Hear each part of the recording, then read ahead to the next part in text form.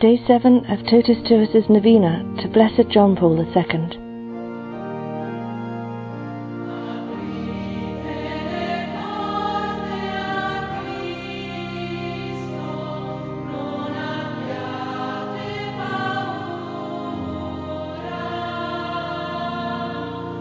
Beloved John Paul II, in his homily at your beatification, your dear friend and fellow bishop, Pope Benedict XVI, said,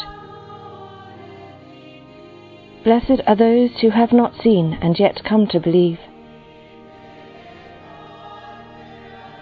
In today's Gospel, Jesus proclaims this beatitude, the beatitude of faith. For us, it is particularly striking, because we are gathered to celebrate a beatification, but even more so because today the one proclaimed blessed is a pope, a successor of Peter, one who was called to confirm his brethren in the faith. John Paul II is blessed because of his faith, a strong, generous and apostolic faith. We think at once of another beatitude.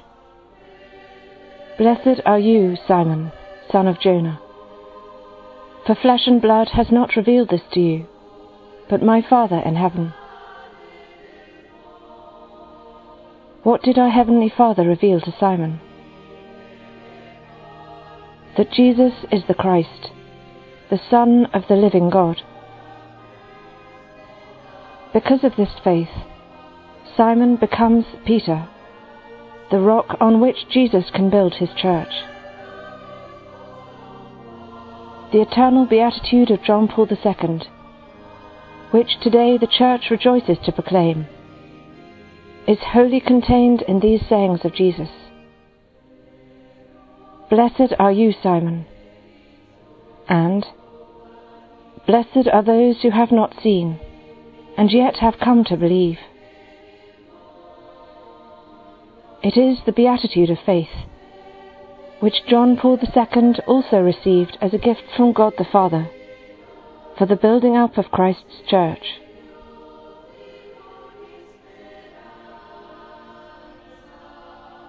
Our thoughts turn to yet another beatitude, one which appears in the Gospel before all others. It is the beatitude of the Virgin Mary, the Mother of the Redeemer. Mary, who had just conceived Jesus, was told by Saint Elizabeth,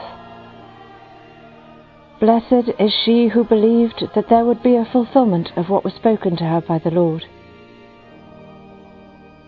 The beatitude of faith has its model in Mary, and all of us rejoice that the beatification of John Paul II takes place on this first day of the month of Mary, beneath the maternal gaze of the one who, by her faith, sustained the faith of the apostles and constantly sustains the faith of their successors, especially those called to occupy the chair of Peter.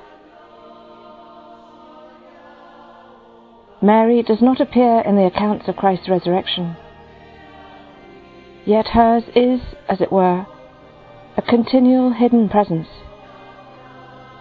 She is the mother to whom Jesus entrusted each of his disciples and the entire community.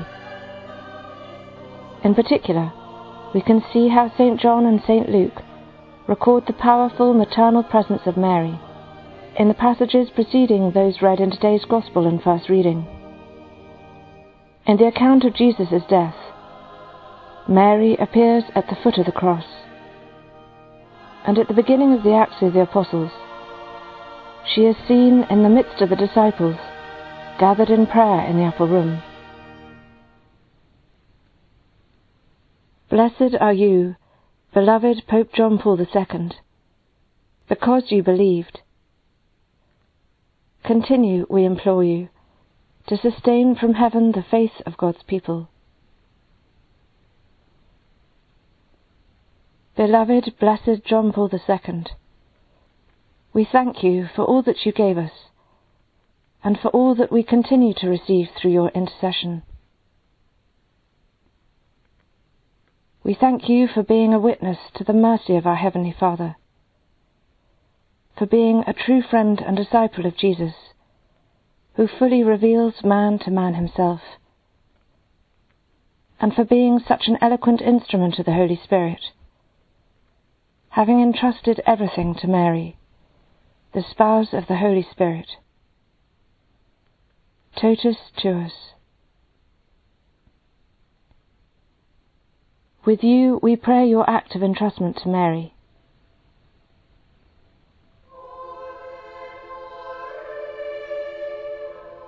O Mother, today we wish to entrust to you the future that awaits us,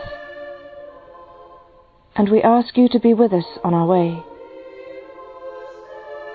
We are the men and women of an extraordinary time, exhilarating yet full of contradictions.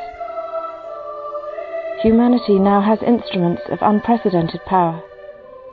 We can turn this world into a garden, or reduce it to a pile of rubble. We have devised the astounding capacity to intervene in the very wellsprings of life. Man can use this power for good, within the bounds of the moral law, or he can succumb to the short-sighted pride of a science which accepts no limits, but tramples on the respect due to every human being. Today, as never before in the past, humanity stands at a crossroads. And once again, O Virgin Most Holy, salvation lies fully and uniquely in Jesus, your Son.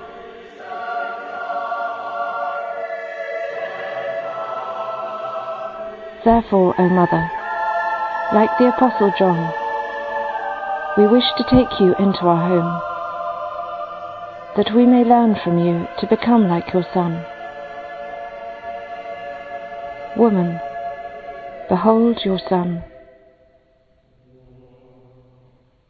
Here we stand before you, to entrust to your maternal care ourselves, the Church, and the entire world. Plead for us with your beloved Son, that he may give us in abundance the Holy Spirit, the Spirit of truth, which is the fountain of life.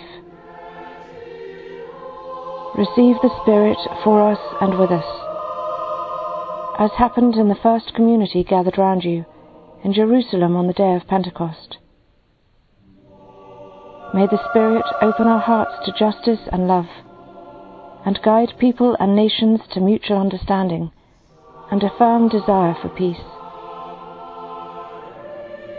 We entrust to you all people, beginning with the weakest, the babies yet unborn, and those born into poverty and suffering, the young in search of meaning, the unemployed, and those suffering hunger and disease. We entrust to you all troubled families, the elderly with no one to help them, and all who are alone and without hope.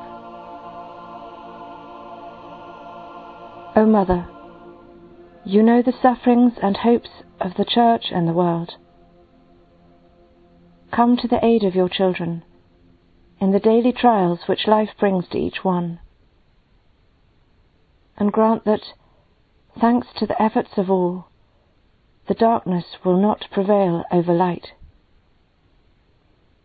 To you, dawn of salvation, we commit our journey through the new millennium, so that with you as guide, all people may know Christ, the light of the world and its only Saviour, who reigns with the Father and the Holy Spirit, for ever and ever. Amen.